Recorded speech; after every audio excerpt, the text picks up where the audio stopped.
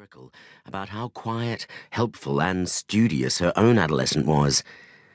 And then one day Nikki attended a school morning tea and, with a slightly heavy heart expecting the usual rant, ambled over to the mother of this paragon of virtues and asked politely how her daughter was. Nikki was more than a little surprised at the response, "You mean Princess Bitchface?" Clearly, the puberty fairy had arrived and left a very special type of teenager under this parent's pillow. Of course, there are plenty of teenage girls who rise early, shower and get ready for the day without being disagreeable. But listen to parents and teachers, as I do on a regular basis, and you would have to agree that there are indisputably some girls whose behavior seems, for a period of time, like a direct emotional assault. So, is it just teenage girls who behave in this manner? Well, pretty much. The reality is that while young boys often start off by being more demanding and labor-intensive than girls, there is no doubt that girls reach higher levels of complication as they get older. Many parents discover how difficult parenting really can be when their daughter hits puberty and become entwined in intricate adolescent peer relationships, which can have a domino effect on the home front.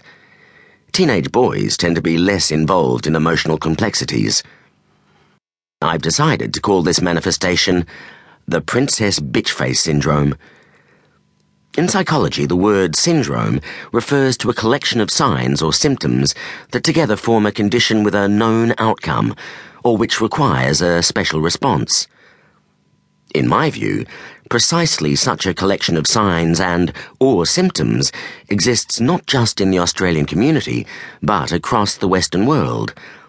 An instantly recognizable adolescent female who transforms almost overnight into a rebellious stranger who behaves like a responsible adult one day and a spoiled child the next. Talkback radio switchboards across Australia neared meltdown in February 2006 after two 14-year-old girls were charged with dragging a disabled 53-year-old taxi driver from his cab, bashing him to death, and stealing his vehicle and mobile phone. The girls were also allegedly involved in an armed robbery a day after his death. Where, it was plaintively asked, were their parents? And what were these girls doing wandering around the suburbs of Sydney at 2 a.m?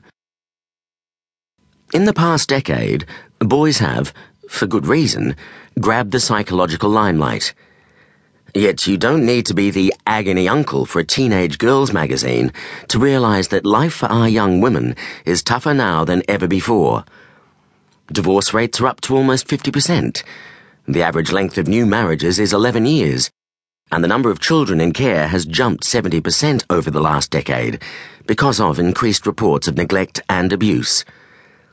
1 in 4 young women has been a victim of drink spiking and/or sexual molestation. Anxiety and depression rates are rising too.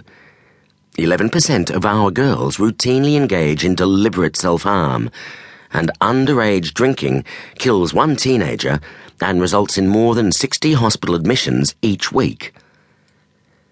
Planet Girl is in crisis. There is something terribly wrong when, in counselling sessions, 13-year-old girls wring their hands about whether they are satisfying their sexual partner, or when 10-year-olds write to magazines reporting they have lost their virginity and can't understand why he doesn't return their calls. By the time girls turn 13, they look like they're ready for anything, but they're not. As a society, we appear to be losing it when it comes to parenting our girls. More and more young women seem to be in charge of their own lives, more worried about pleasing their age peers than listening to or respecting their parents. Right across Australia, battle-weary parents are raising the white flag and beating a hasty retreat from the fray.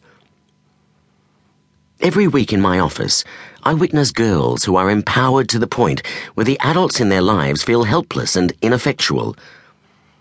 Adolescents' wish lists become must-do lists because to deprive a child of an iPod, let alone make them attend a boring family function, church or carol service, is seen